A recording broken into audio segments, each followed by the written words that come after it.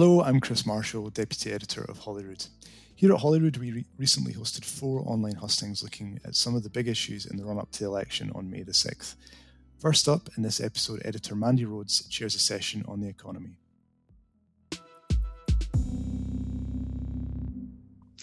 Hello and welcome to the Holyrood Magazine and Scottish Financial Enterprise election hustings. I'm Mandy Rhodes, I'm the editor of Holyrood Magazine. I'm sorry, given the restrictions we're all living in, that we can't be all in the same room, but at least we're all hopefully fully dressed. Unlike a recent Zoom faux pas by an Estonian politician who was caught short lying semi-naked in an unmade bed, smoking an e-cigarette and listening to dodgy pop music when the Parliament's cameras turned on him. And if you don't know what I'm referring to, then I suggest you Google it, but do it later, because for now, we've got some fully clothed politicians waiting to hear your questions. But first, some housekeeping. As I said, Holyrood is bringing you this hustings in partnership with SFE, so we're very grateful for their sponsorship, and we will hear from their Chief Executive, Sandy Begbie, very shortly. If you're tweeting, then please use the hashtag HolyroodHustings21. You'll be able to submit questions via me to our panel by entering them in the chat function at the base of your screen. We're recording today's session, which we will edit and we'll send to all delegates as an on-demand replay, so please keep it clean. And we plan to put this up on both our website as a video and as an audio on our podcast, Politically Speaking. In terms of format, I'm going to do a very short Q&A with Sandy before introducing you to our panel, who will all have 2 minutes to set out their stall, and then we will open up to questions from the audience, and there's a lot of them. So a lot to get through. So let's crack on. So first, Sandy, welcome. This is the first time that SFE has produced its own election manifesto. So this is your opportunity now to let the politicians know what you're looking for. Yes, and good morning, Mandy, and thanks for everyone making the time to join. This is the first time that SFE have produced a manifesto, and I do believe, given the scale and size of the sector and our importance around certain things around economic recovery, the transition to net zero economy, etc., that it's important that as a sector that employs 160,000 plus people in Scotland, that we do have the opportunity to speak to politicians directly and give them a sense of what we're looking for out of the next Scottish Government. That net zero economy and the green recovery and building back better, they're all words that are being bandied around at the moment, Sandy. What does that actually mean for financial services? So I think financial services is uniquely placed to play an important role in both economic recovery and net zero. I think that, as we've shown already, the financial services sector have supported businesses over the last 12 months, helping to administer many of the government schemes that have been put in place. But as we know, many businesses are now going to have to experience pretty challenging times over the next few years to recover to that position, and financial services will be there to support them. So we do have that opportunity to help them. Businesses also will need to go through a transition phase as they move to net zero. And many of those businesses, this is going to take 10, 15, 20 years in some instances, like some of the sectors, oil and gas, aviation, etc. And they're going to need support from financial services and funding to help make that transition. So we do think that the sector in Scotland, working together with other businesses and the government, can play a very strong role in both economic recovery, but also that transition to a net zero economy. I mean, the pandemic has just been a tragedy for everybody, but there are always opportunities from a crisis. Do you see any? Yes, I do. I think that I think I've been pleasantly and delighted with the conversation I've been having with members in FS, but also other businesses, around a real focus to have a positive impact on society. So I think, as you rightly say, Mandy, I think unlike many other crises we've had in the past, this has genuinely touched everyone in so many different ways. And I do think that certainly within financial services and professional services, there's a real sense that we, as we come out of this, we collectively want to have a positive impact on society.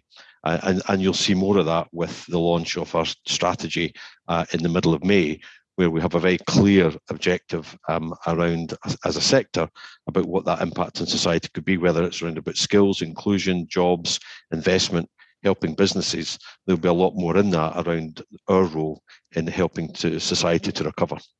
And as we do build back better, as everybody is saying, what's the USP of Scottish Financial Services?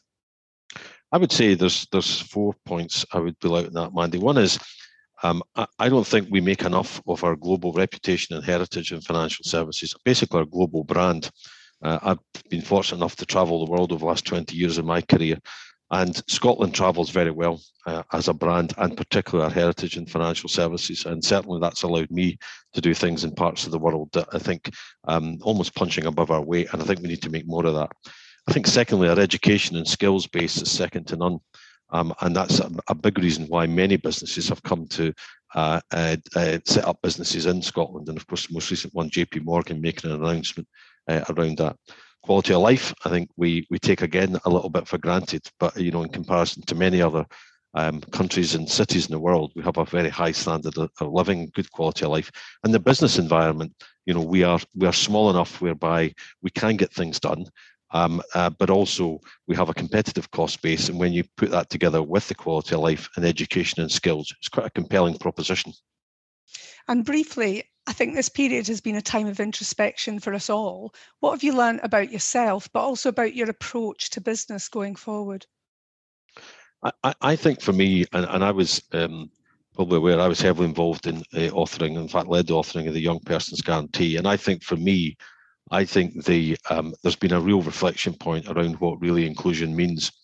And I think that what that means for me is really around making sure that investment and growth as we come out of this is really for all.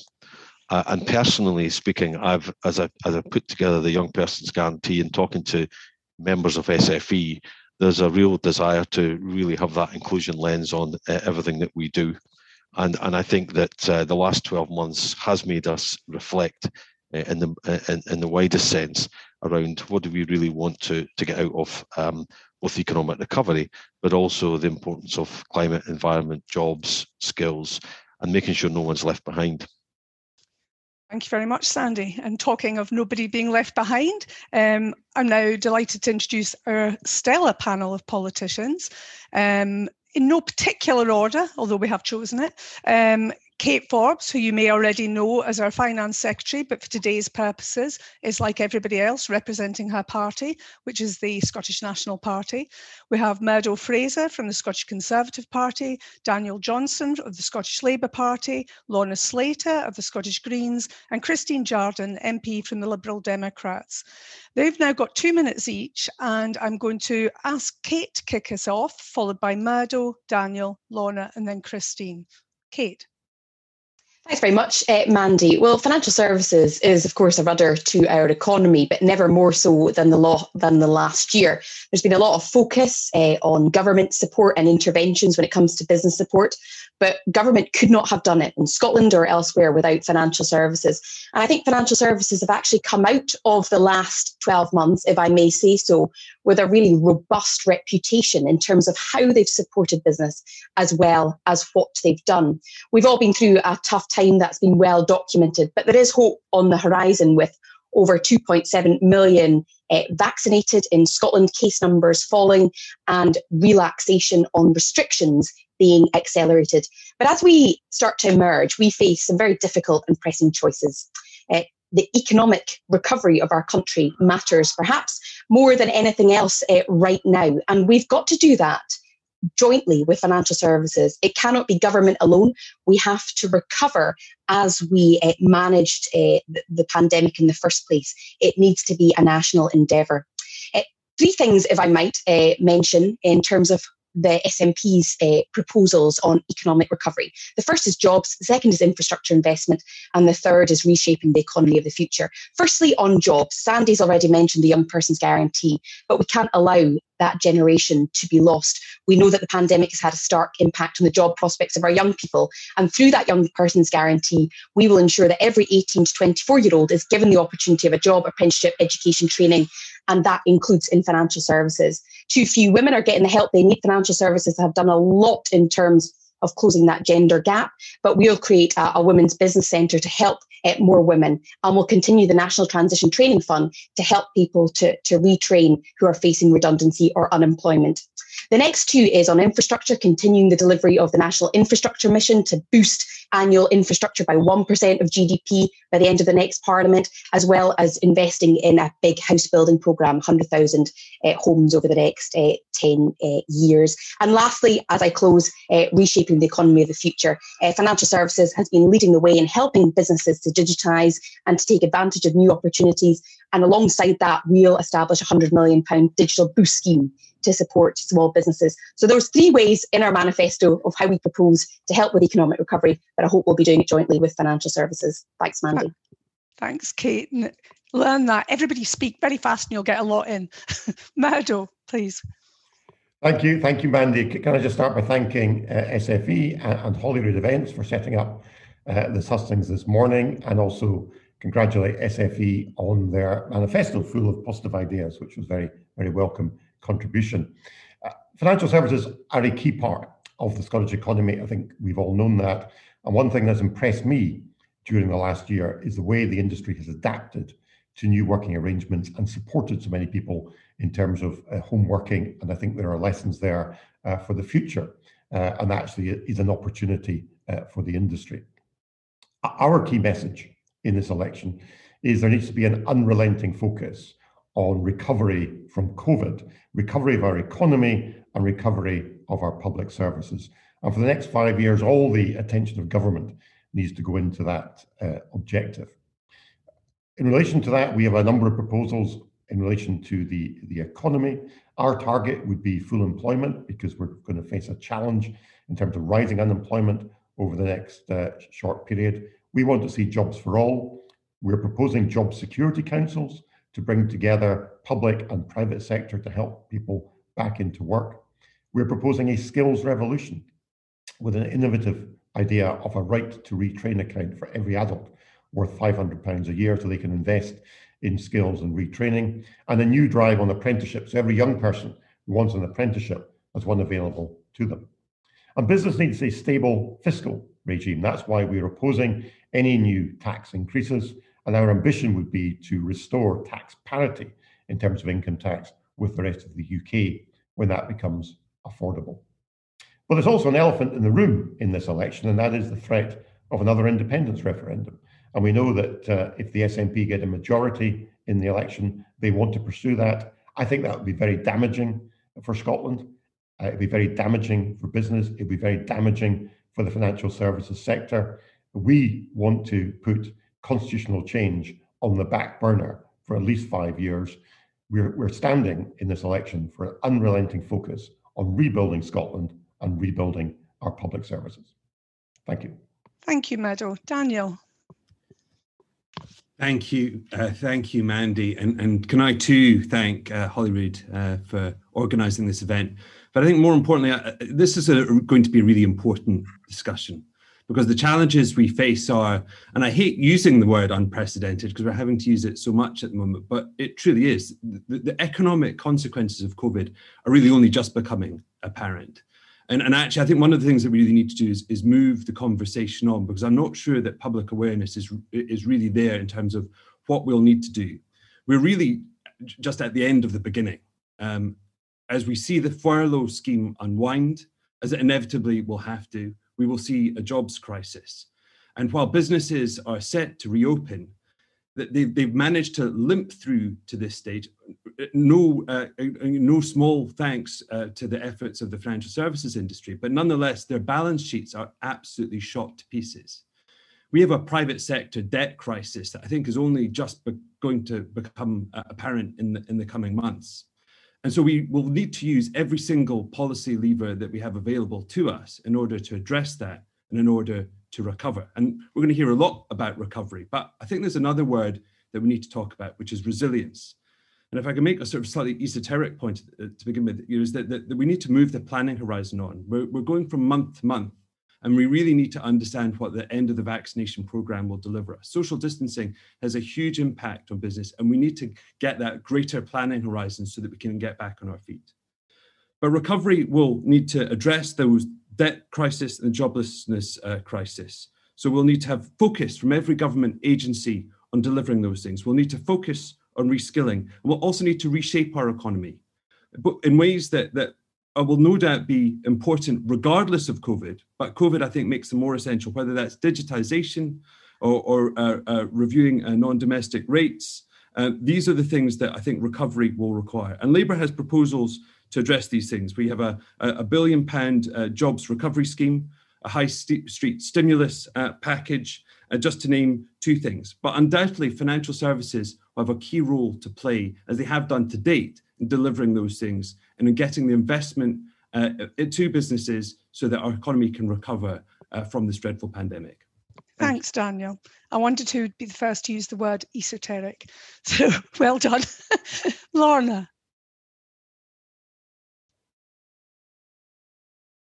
There we go. Thank you. Hi, I'm Lorna Slater. I'm the co-leader of the Scottish Green Party, which is a post I hold as a volunteer. So my day job is that I'm an electromechanical engineer, and I work for a company that builds tidal turbines. And I'm actually just watching my notification stick because it's launching this week to see if there's any terrible crisis that I need to go and deal with turbine. We're currently building the world's largest tidal turbine in Dundee, and it's going to be towed to Orkney this week to be installed. So it's a very busy time for me on all fronts. I'm also a trustee for the Edinburgh Remakery on Leith Walk, which is part of a vibrant network of social businesses that we have in Leith. I realise that the Scottish Greens are not necessarily seen as a natural party for the financial services sector, which is why I think it's important that we take part in events like this. So thank you very much for inviting me. The Scotland we want to build is one that is fairer and greener and doing everything it can to tackle the biggest threat of all, which is the climate emergency. At the same time, we want to end the chaos of Brexit and the mishandling of the economy by Downing Street. The Scotland we want to build is one that is back in Europe and is leading change across the continent. Only the Scottish Greens have the solutions to a fair and green recovery from the pandemic, which leaves no one behind. Our manifesto is to invest in renewable energy, public transport, warm homes, and protecting nature, creating tens of thousands of new, well-paid jobs and rebuilding the public sector to address the urgent challenges that face our country. In this election, our future is at stake, with global science showing we have only 9 years before climate breakdown becomes irreversible. The Scottish Greens are the only party contesting this election with the practical solutions to address the climate emergency with the urgency that it needs. Thanks, Lorna. And Christine. Morning. Thank you. Thank you all for inviting us along to this. It is important. And being an Edinburgh MP, I am always aware that the financial services sector is so important to our economy in Scotland and is the UK's second largest financial services sector. COVID has had an enormous impact on your sector like every other, but financial services has also had to endure the impact of Brexit, which you don't need me to tell you is having such a worrying effect on the financial services sector in this country. An impact that we in the Liberal Democrats feel would be amplified enormously by repeating the mistakes of Brexit with Scottish independence. So that is one of the reasons why the Scottish Liberal Democrats believe that we must put the recovery first. In some ways, nothing else matters at the moment, because if we don't get the recovery right, if we don't rebuild the economy, if we don't put people's lives back on track, then frankly, we're not going to get anything right. The pandemic has cost thousands of lives. People have suffered serious illness. Young people have lost out on education, on career possibilities. Individuals have been isolated. And businesses have struggled to pay their bills and survive until the end of the crisis. So that is what I believe we need to focus on. And our offer to the electorate is a liberal one. At its heart is our belief that we need every individual to have the opportunity to achieve their particular potential. And we will put that at the heart of recovery. Action to prevent a job crisis, job guarantee for young people and new graduate training and internships, support for growing businesses to help them with cash flow, tax break for high street shops, build new green industries, transition to a just green economy, and help people retain and change their careers if they need to with a new training bond which comes with careers advice. But central to that is a recovery that moves us forward to a sustainable green economy for all of us. Thank you, Christine. It's unusual in an election for there to be one main issue, and that is obviously for everybody you're agreed on, recovery. So given that he's the chairman of SFE, he gets the prerogative of the first question. So the first question comes from Philip Grant, who's the chair of SFE, and he asks on behalf of all SFE members, in terms of recovery, what do you see the role of financial services being? And if we can come to Mado first. Thanks, Mandy. We've already talked about the hugely important role that financial services plays in relation to the Scottish economy. I think for financial services to thrive, we need to have a stable fiscal and regulatory environment. I think there are a number of opportunities that arise from COVID. One of the interesting conversations I've had with members of SFE over the last year has been how the impact of it has led to many more people working from home. And that's actually created opportunities, because no longer do you necessarily need to have your workforce living within easy commuting distance of Edinburgh, which means that people who are coming into the office maybe 1 or 2 days a week can live much further afield. But to do that, they need much better connectivity at home, which is one of our top line pledges in this election is to ensure full fibre broadband rollout to every house and business in Scotland by 2027. Because if people are going to work from home and we're going to adapt to the changes, then connectivity is going to be very important. We're also proposing a change to the economic development landscape in Scotland, because I think there are concerns about Scottish enterprise. It has been almost emasculated by the current Scottish government. We want to see more local input into economic development, and we want to see a new focus on exporting with the creation of a Scottish Exporting Institute, which will benefit the financial services sector as much as any other sector of the economy. Just in terms of that, how important are the financial services to Scotland? And as the Finance Secretary? Absolutely essential. I said in my opening remarks that financial services are a rudder to our economy, and never more so than last year. And I think that's absolutely without a shadow of a doubt. And if you think about the 3 areas I outlined in my opening, very speedy pitch around jobs, infrastructure investment and reshaping our future, government definitely, and I'm sure you're delighted to hear this, does not have a monopoly on achieving economic recovery. Far from it. If you take jobs, and it's great that Sandy has that dual role in terms of SFE, but also in terms of the young person's guarantee, because financial services in Scotland have just under 90,000 a 90,000 strong workforce. So in terms of creating jobs, well-paid, meaningful jobs, there's a huge opportunity there for financial services to grow and develop. And we are seeing more and more choosing to set up headquarters or branches or centres in Scotland, particularly when it comes to digital and technology. And the more we see of that, the stronger the pipeline is of talent as well. So there's a great opportunity. So financial services is key to our pipeline of good, well-paid jobs in Scotland. The 2 other areas I mentioned around infrastructure investment, if you take one proposal in terms of building 100,000 affordable homes over the next 10 years, yes, for the social benefits, but clearly for the economic benefits and the job creation that will bring, that can't just be public funds. So there will be a need for private investment, and Scottish National Investment Bank is a key way of leveraging that private investment. And the last part I mentioned was around the economy of the future. We have seen financial services lead in terms of building on its strong heritage when it comes to financial services, but embracing innovative new technology in terms of its fintech reputation internationally. So I think on those 3 fronts, we need to, as government, need to work collaboratively with financial services. That involves me listening, understanding, responding, not just dictating what will be done over the next 5 years.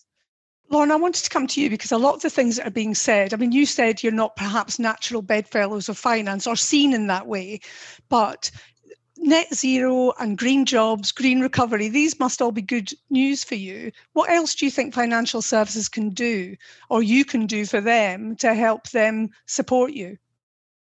So that is a really interesting question, Mandy, and it's something that I have a lot of experience of through my own working in renewables. And I think that it is a myth that government investment drives out private investment. Actually, the opposite is true.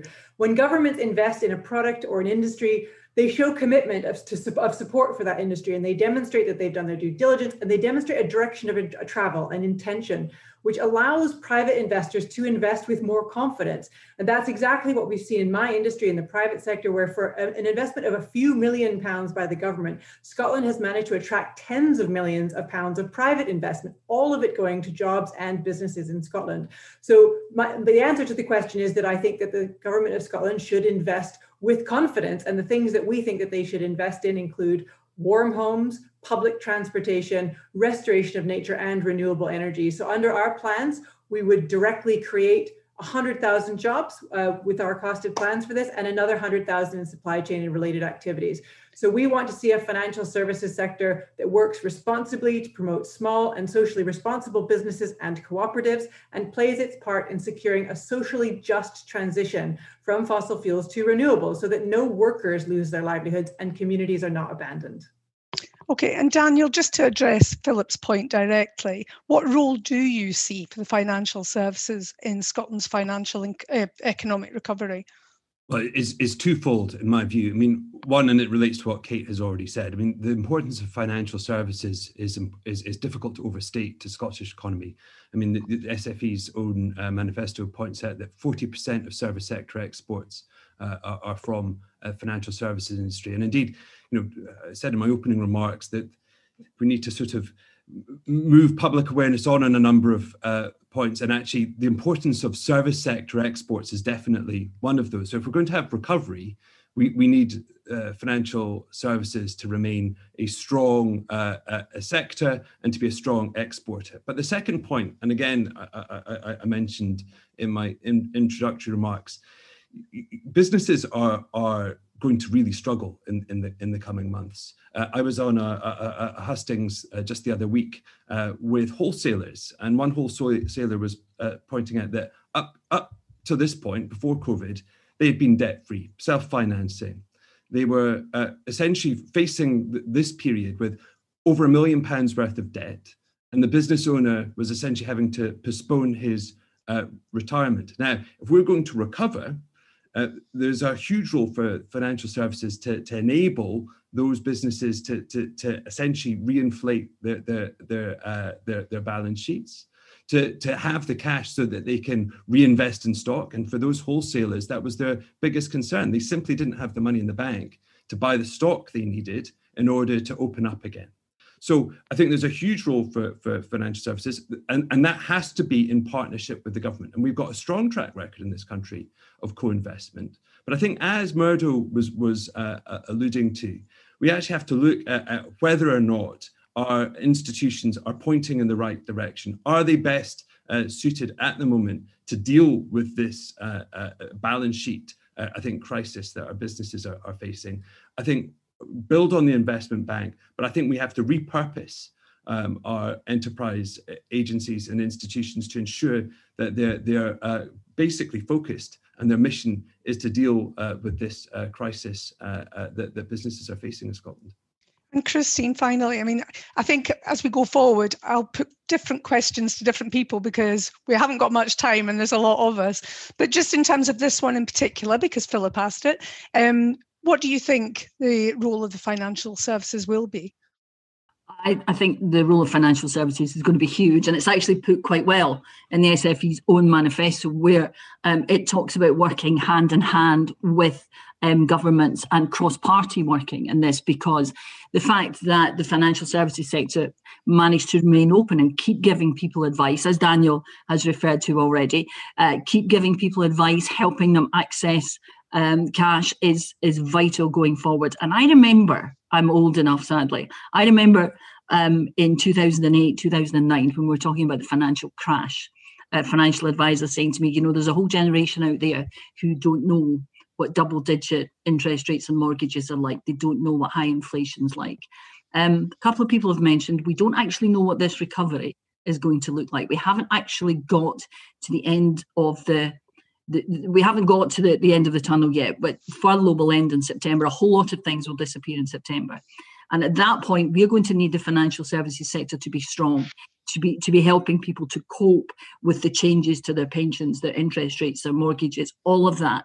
And I think it is essential, as the manifesto says, that we work hand in glove, government, financial sector, and across party to make sure that the advice and the support that business is getting is the best it can possibly get. Thanks, Christine. So I'm going to ask a question that's come in from somebody from Aberdeen Standard Investments. A recent British Academy study suggests COVID recovery could take up to 10 years. Kate, do you agree? I think that COVID recovery will take on different forms. And by that, I mean, we've seen from the beginning that economists have increasingly changed their V recoveries to W recoveries to K recoveries, where some businesses have come through the pandemic remarkably well. So tech businesses have seen expansion in particular. Other businesses, tourism and hospitality, have really struggled, but may see a strong staycation market. So when it comes to economic recovery, I think it's going to be a very different experience for some sectors than for others. Some sectors will have changed beyond all recognition. And bluntly, there's probably no return to the way things used to be. And I'm thinking in that regard of the high street. The high street, we've been having debates and discussions about the impact on the high street over the last 10 years of the increasing digitalisation of our economy. I think people's behavioural changes will be long lasting, and the high street fundamentally will have to change. There is no return to the ways of the past. So I think it's a loaded question, because there are new opportunities emerging with a crisis, and it's government's job, businesses' job, financial services' job to see those opportunities and help when it comes to retraining, in terms of ensuring that there's a pipeline of talent for those new jobs, particularly when it comes to green new jobs, and where businesses have struggled and may not bounce back, helping to guide and support them with new opportunities, particularly when it comes to digital. Well, and I wanted to ask you, I mean, people do keep talking about green jobs and green recovery. I know I keep returning to this, but do you think it's just rhetoric, or do you think people will see that we need to recover differently? Well, I'm very encouraged to hear everybody talking about the climate crisis and about a green recovery. I think we all have a different vision of what that means. I mean, we still live in an economy where things like aviation and oil and gas are heavily subsidized by the taxpayer. And as long as that is still the case, we're going to struggle to find the money we need to invest in the green recovery. We need to wean these highly polluting industries, but very effective lobbyists, off these subsidies and redirect that money to the kind of businesses that we want. And I think it's actually really unfair, particularly to the workers in those industries, to kind of leave them like to the mercy of the oil and gas companies and so on, which is when those are sunset industries. We know that people would like to transition to green jobs. We know they'll need support to do that. The Scottish Greens are offering a jobs guarantee for not only everyone under 30, but for all oil and gas workers as well, so that we can help people transition away from them. We cannot abandon people to industries that must decline. We must instead plan for long-term future. And I think there is a real appetite for that, to build things to last, to build things that we can leave as a legacy going forward in Scotland, like, for example, upgrading our railways. How fantastic would it be to be able to leave to our kids and grandkids a fully efficient, cost-effective railway service, more like what we see in Europe? That's the kind of legacy that we can lead, and that's the kind of investment that we can build that will create jobs and reduce emissions. So these sorts of policies are kind of three-way wins, almost no-brainers, and I would very much hope that the parties can work together on them. Okay, I'm going to move to another question from Millie Dent, who's chair of the SFE's Young Professionals. And she asks, young professionals are concerned about the pandemic creating a lost generation. What are the party's plans to ensure that that doesn't happen? Murdo. Okay, really good question from Millie. I mean, first of all, I talked a lot about apprenticeships. We want to see an apprenticeship revolution, so every young person who wants an apprenticeship is able to access one. I talked earlier about our skills ideas, the right to retrain account worth £500 for every adult. So that's a way people can access training, perhaps through local colleges or other training providers. We also, I think, need to look at the whole issue with education, because we've had for the last year, in effect, 12 months of really difficult time for high school students, particularly those who have been sitting exams. We had the exams fiasco last year. We now have youngsters facing exam-style assignments within the next few weeks with no study leave and very little advance notice. And I think they've been pretty badly let down. So that's why, looking at education, we're proposing a catch-up fund. We're proposing a national tutoring program and 3,000 new teachers to get back to where we were in 2007. So a range of initiatives there, but we also, of course, need a stable economy and a stable set of fiscal arrangements. And having higher taxes in Scotland than the rest of the UK are not going to attract young professionals to live here and do business here. We'll come back to tax, I think, because we've got questions to ask of everybody. But Daniel, that issue of young people, young professionals leaving Scotland, that's been a long-standing problem, particularly in financial services after a pandemic. How would you retain that talent in Scotland?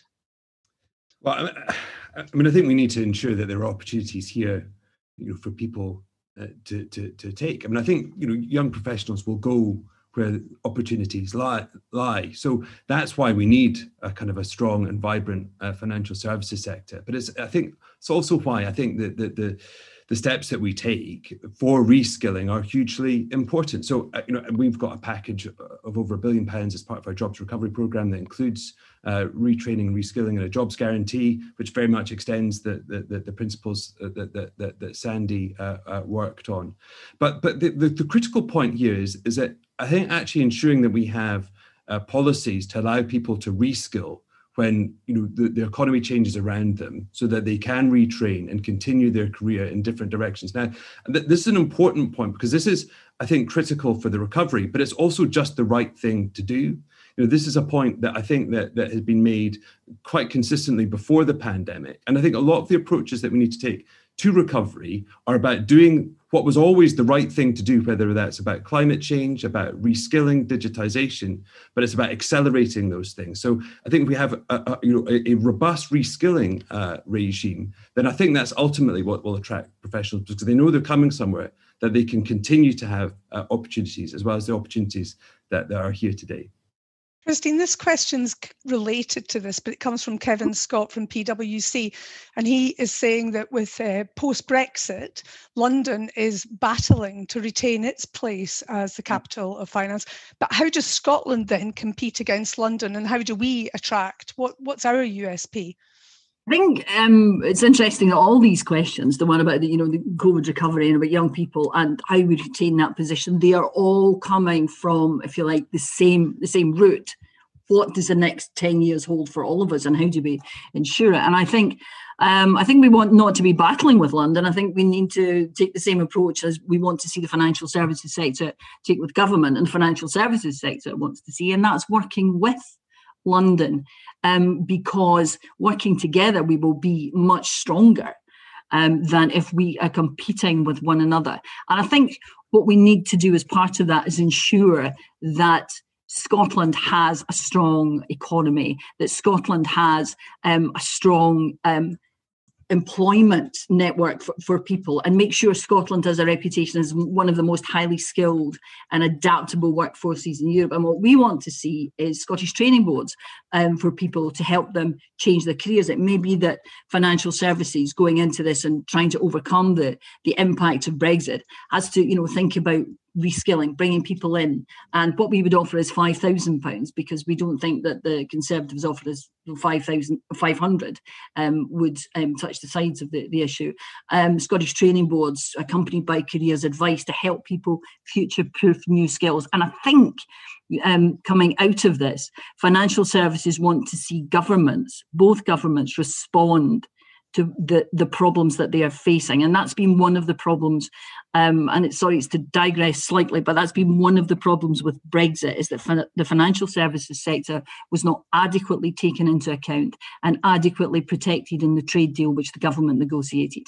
And I think the first thing that we have to do is work to improve those conditions for Scotland, every bit as much, possibly even more, than for England, and make sure that going forward, that a relationship with the EU does not mean that people see it as a more viable place to operate than they do the United Kingdom. Well, on that, I want to come to tax. So, Kate, how do you make Scotland an attractive place for well-paid young professionals to stay if there's a tax incentive to be elsewhere? Well, I would argue that there isn't a tax incentive to be elsewhere because you've got to look at the full toolbox of taxes. Now, of course, we only have limited control over rates and bands when it comes to income tax. We have committed to keeping them stable over the next period. But when it comes to council tax and non-domestic rates, which are the two primary taxes on business and on households, what we've set out this year is a freezing of council tax and an increase in the eligibility for payment of council tax for young people. So you will start being eligible for council tax, liable for council tax, aged 22 to help with some of those household bills.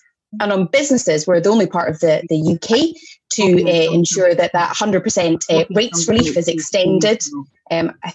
Sorry, Christine, I think you might not be on mute. Apologies. For non-domestic rates, ensuring that no business in the retail, hospitality and leisure sectors pay rates for this coming year to allow them to use that money to support jobs and to restart. We use the tax levers that we have to make sure it is as stable as possible to allow businesses to plan ahead. But secondly, you've got to look at it not just in terms of one rate or one band in income tax, but at the mix of taxes. And of course, the more taxes that we have in our toolbox, the more intelligently we can use that to offset, to provide incentives, and to make sure that we're ultimately raising sufficient revenue for our important public services, as well as making sure it's a supportive regulatory and tax environment. Well, Murdo had his poker face on there, Kate. But Murdo, you're suggesting tax cuts. I mean, is that fair in an environment that we're living in right now? Well, what we've said is, our ambition is to restore income tax parity with the rest of the UK. But we're realistic about it. We're not proposing that this year or next year. Our ambition is to do that over the course of the next Parliament, as the economy allows and as the growth in tax revenues allow. So, it's our ambition, but we're realistic about it. And I was very interested to read the Institute for Fiscal Studies analysis of our manifesto commitments, where they recognised that unlike the SNP, we'd actually published a set of figures with our manifesto saying how all our proposals could be paid for, including, of course, what we're saying on taxation. But Kate talks about different taxes. She didn't mention, incidentally, lands and building transaction tax, which is substantially higher in Scotland than it is in England. So if you're a young professional, and somebody in financial services might have the choice of a job in London, in Leeds, in Newcastle, in Edinburgh, you're looking at potentially paying quite substantially more in income tax, quite substantially more in LBTT to buy a property. These will be factors. So I think we need to be very cautious about extending the tax gap between Scotland and the rest of the UK when we have very mobile individuals who can move to different parts of the country when we want them coming here and building their careers here. I can see Lorna getting very animated, but I wanted to go to Daniel first. Daniel, I mean, the IFS has actually criticised both Murdo and Kate's manifestos around spending commitments and how they'd be paid for. You've got the benefit of your manifesto not having been published yet. But on the question of tax and how we all pay for everything, where do you sit? Well, can I just say our manifesto has been in a steady state for 2 weeks. Unfortunately, the Duke of Edinburgh's death caused us some issues with the timing of that. But I've no doubt the IFS will give us an absolutely clean bill of health when it does come out. But look, there's some really important issues here. And if I can make just a slightly impudent point, this is not the first time the SNP have said that we need to reform council tax. I mean, indeed, this is 14 years in the making, and it's overdue. And I think actually both those local levies for tax, both on households and non-domestic rates, really are an urgent need of reform. Council tax is a rather arcane tax that's based on the notional value of properties back when council tax was created. And non-domestic rates essentially has not factored in the fact that the whole way that businesses work in terms of digital and online has completely changed the landscape and where true value is. So we need a root and branch review of both of those levies so that we actually have fair taxation for individuals to pay for local services, but also that essentially that local levy on businesses actually reflects their ability to pay, actually taxes where income and revenues are being generated, not where they used to be 20 or 30 years ago. But the other point I would just make, people aren't daft. They don't just choose where they live based purely on income tax rates. They look at a broad range of different things. And indeed, affordability includes lots of different things, including cost of housing, the quality of local services, the quality of an education system. And there are lots of countries which tolerate variations in those things. So I think we need to be cautious about increasing taxes in the coming months and years, because ultimately we need to see a recovery, and increases in taxation can inhibit recovery. But we shouldn't be scared of doing things differently in Scotland either. And ultimately, we need to tax those who have the ability to pay, because we will need to pay for public services, and we will need to pay for the recovery. And as those who can pay are where the burden of taxation should fall. Well, that leads me nicely to you, Lorna, because you want to introduce a millionaire's tax, which might not get you a lot of fans in the room today. But can you explain what that would mean to people? Yeah, absolutely. I'm gonna backtrack just a teensy bit, because I am one of those skilled immigrants, that a highly mobile person, that I have come to Scotland and chosen to live in Scotland and to work here. And I assure you, at no point did I ever look at the tax situation. What I was excited by when I came to Scotland to work was the opportunities to work in world-leading technology. At the time it was Silicon Glen, but now it's renewables. That is what's exciting. That is how you draw in talent. And the financial services sector is no different. If there's exciting stuff happening, if it looks like there's a long-term future for the industry, if it's a vibrant place to be, people will come. And it always concerns me a great deal when we talk about income tax. What you mean is a tax on work. And as a working person, a tax on work is what we should call it, because rents and dividends are also income, but you tax them a lot less than you tax people's work. So we absolutely need to be looking at wealth taxes. As Kate pointed out, many businesses have done staggeringly well during the pandemic, billionaires upon billionaires. And it's only reasonable to ask those businesses to recirculate some of that money through the economy. Taxes are not punishments. They're the way in which we keep the money moving. As all of you will know, for a healthy economy, money needs to be moving. And the best way to keep money moving is to put it in the pockets of people who will actually spend it. If you let it move up the food chain, it disappears offshore and disappears out of our economy, and the wealth that we build, that we all work for every day, disappears out of Scotland. And we need to keep that in Scotland. So things like a windfall tax, a tax on millionaires, is a way to keep the economy functional and to stop this drift of the rich forever getting richer and the poor forever getting poorer. We have to turn that around if we are to have a fair and green recovery from the pandemic. Daniel, you wanted to come in there.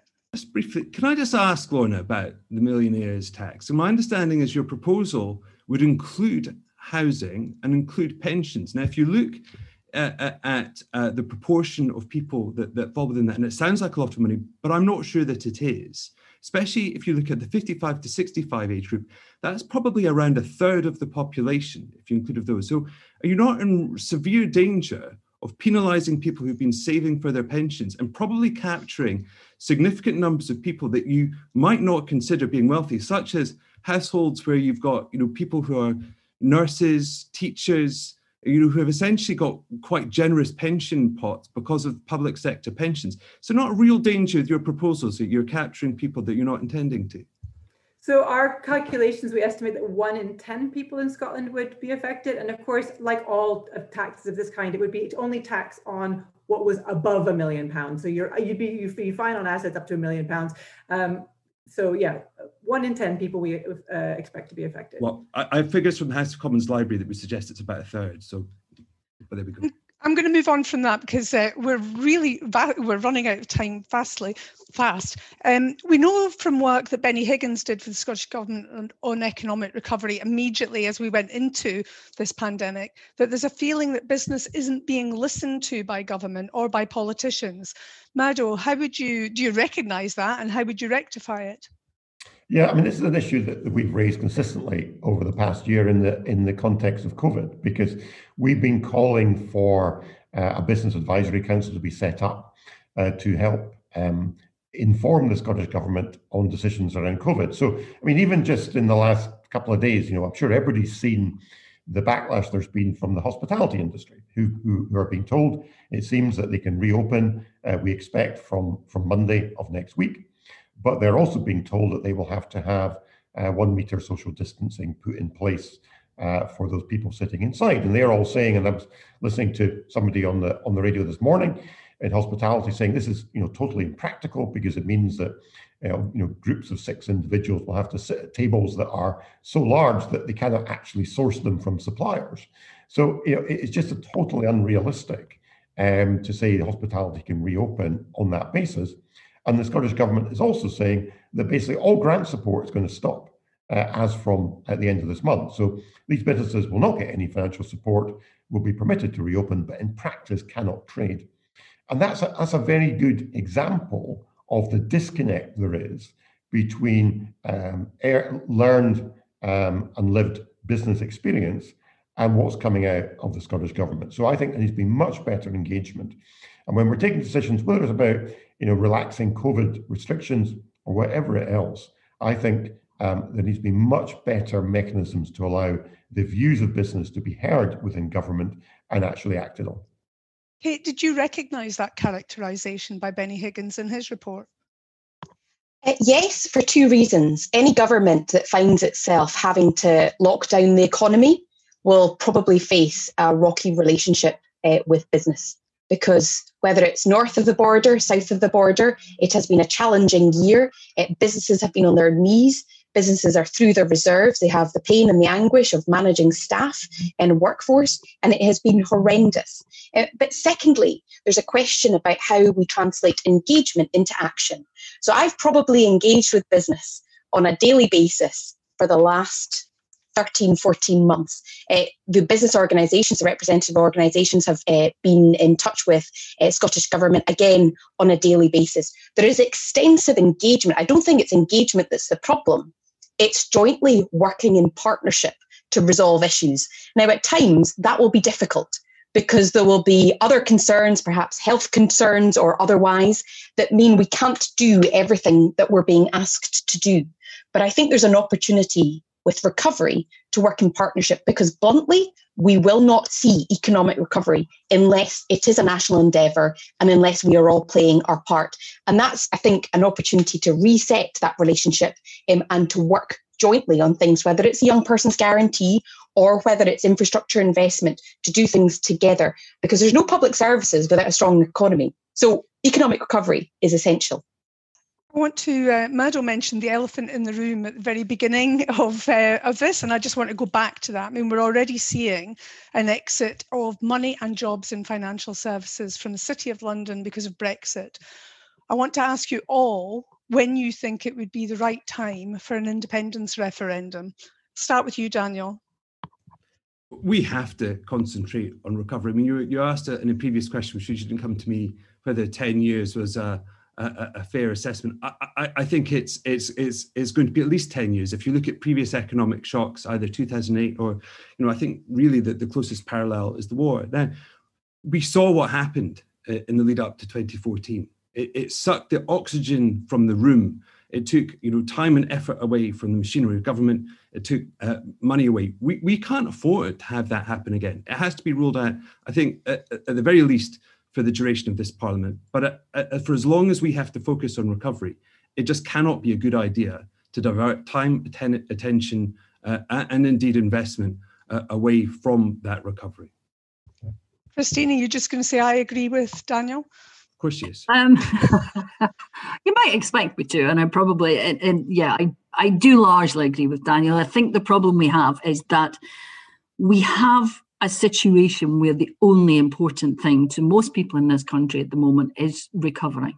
It's getting through the pandemic. And we don't know, 10 years we might begin to see the end of it. But I think that this pandemic is going to be it's going to be paradigm changing in terms of the economy. We saw in the 1930s with the Great Depression that economists moved to a different model, and they started being much more Keynesian in their outlook on what was happening. And then in the 80s, with Thatcherism, we saw yet another change in the way that we looked at the economy. And I think that when all is said and done, this pandemic will change how we look at everything. It actually, Kate said, as well as being a huge challenge, a challenge of several lifetimes, there are opportunities to change things and do things differently, to move on, to have a greener economy, a more sustainable economy. Bring in those industries that Lorna was saying we should punish. Bring them in and use their skills and get them on our side so that they are part of the change. But we only do that if we work together. And that is something that Scotland must have a better chance of doing as part of the United Kingdom. And to me, there's an amazing irony in the SNP criticising the impact of Brexit on our economy. And it has had and is having a huge impact on sectors like the fishing economy, food processing, that are vital to Scotland's economy. It's having an impact on financial services. And yet proposing to do exactly the same thing again at the height of a pandemic. That's just not economically sensible. And I think we all recognise, all reasonable people would say, this is not the time to be talking about more economic dislocation. Kate, are you able to answer briefly? Yeah, everybody's talking about recovery. Everybody's talking about building back better to tackle the structural challenges and not return to life of the past or accept the status quo. Change is essential either way for recovery. And so, my argument would be, let's have the levers here in Scotland to ensure that recovery is shaped here in Scotland. So if you want a timescale, once the immediate impact is over, but soon enough to allow us to shape that recovery here in Scotland. And we will work closely with others, including financial services, to build infrastructure, to build a regulatory environment. There are opportunities ahead. Let's take advantage of them. Okay, I'm not going to come to you, Lorna or Mado, because I kind of know the answer. A very quick final question from me, and if you can keep it really brief, and it's probably a selfish question. It's about working from home. I can't stand it. Very keen to get back into the office. From all of you, very briefly, how do you see our pattern of work changing as we go into recovery? Mado? Yeah, I think I mentioned earlier, I've had conversations with people in financial services who see this as an opportunity.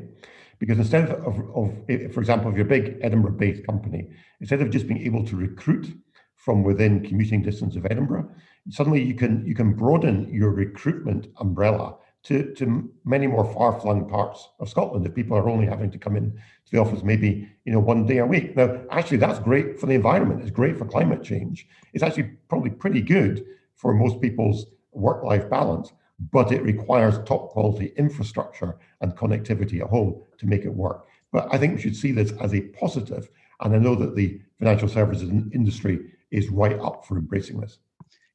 Christine? I think going forward, what we've learned is that there's no one size fits all. There are some jobs that just haven't been possible to do working from home and others that have. But I think the thing we have to bear in mind is the impact. Like you said, Mandy, I am so tired of working from home. I need the interaction of being with other people. So while, as Murdo says, it will open up opportunities in some ways, we do have to recognise that it's had a huge impact on the mental health of a lot of people. People have started jobs and not yet met their colleagues. People are finding it difficult to interact, particularly if they're living on their own. So I think we have to not close our minds to a more flexible approach to working. But I think we've learned that while we all loved it in the beginning, we've begun to see that it does have drawbacks as we've moved on, and people will make up their own minds, and there's no one size fits all going forward. I must point out, I don't have Holyrood pull-ups in my bedroom. I am actually in the office. Murdo. Sorry, Daniel. You can't go to Murdo twice. That's I know. Well, look, there's pros and cons, aren't there? I mean, I think we've all seen in the pandemic that you can do things so much more quickly and rapidly using online meeting platforms. And, added to what Murdo has already said about people working from elsewhere. And there's real inclusion possibilities for people that perhaps can't travel as much because of family commitments. But then ultimately we are social beings. I think we do things more efficiently and effectively when we're in the same place as other people, and it's just more straightforward. So I think there has to be a balance, and I think one of the things I think we need to safeguard is that absolutely we embrace the new technology we've all learned to use, but let's make sure that people aren't forced to use it, that there's a genuine choice, and that it's used in the most appropriate way, so that people who do want to work co-located can. But when it's actually better, quicker, easier, use the technology then. So there's a balance to be struck, I feel. Lorna. I certainly know that many disabled people and people who are carers have found the remote working to be transformational, enabling them to participate, for example, in hustings like this that they wouldn't otherwise be able to get to. So my short answer is I hope that it would be a lot more flexible and allow workers a lot more choice. And of course, we would like to move to a 4-day work week so that everyone can have a bit more time to enjoy life properly. Kate. More flexible work in more flexible places. So if I can put my constituency local hat on, let's repopulate the Highlands and Islands while working in Edinburgh. Good thought. Yeah, who knew I would miss people? Anyway, on that note, we have actually run out of time. I'm going to invite Philip Grant, Chairman of SFE, to just make a few closing remarks. Thank you very much, Mandy, and thank you for leading a highly relevant and thought-provoking discussion and for moderating the session so expertly. On behalf of SFE, I'd like to thank the whole team at Holyrood Magazine for arranging today's hustings. This election is coming at a critical time for the remobilisation and recovery of large parts of our economy, our public sectors and the social fabric of our communities. In all aspects of life in Scotland, the events of the last year have caused us all to reflect on priorities as we recover. And it's reassuring to see a lot of that reflected in what we've heard this morning, and with some reassuring alignment actually across the parties. So I'd like to thank Kate, Christine, Lorna, Murdo and Daniel for being positive in articulating their policies with a healthy degree of challenge and an occasional elephant wandering through the room, and for taking time out of their busy campaigning schedules to be with us today. You all made thoughtful contributions, and there were definitely some points that we will consider as part of our own future engagement as we move towards publishing and delivering on our forthcoming refresh of SFE's sector strategy. Finally, I'd like to thank everyone for attending. We had over 150 registrations for this event, which is very encouraging and is testament to the importance that financial and professional services place on working closely with parties across the political spectrum in these challenging times.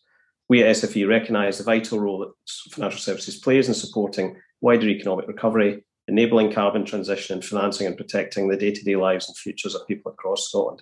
It's why we chose to publish our first ever manifesto with an invitation and commitment to collaboration. So please don't hesitate to contact either Sandy or myself if you have any questions about SFE and our approach to any of the issues raised during the discussion. But thank you all once again for a really productive session, and enjoy the rest of your day.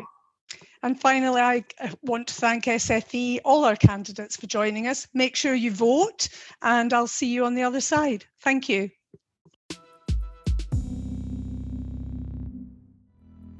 You've been listening to a Holyrood Hustings on the Economy. Tune in tomorrow to hear our hustings on the environment. Thanks for listening.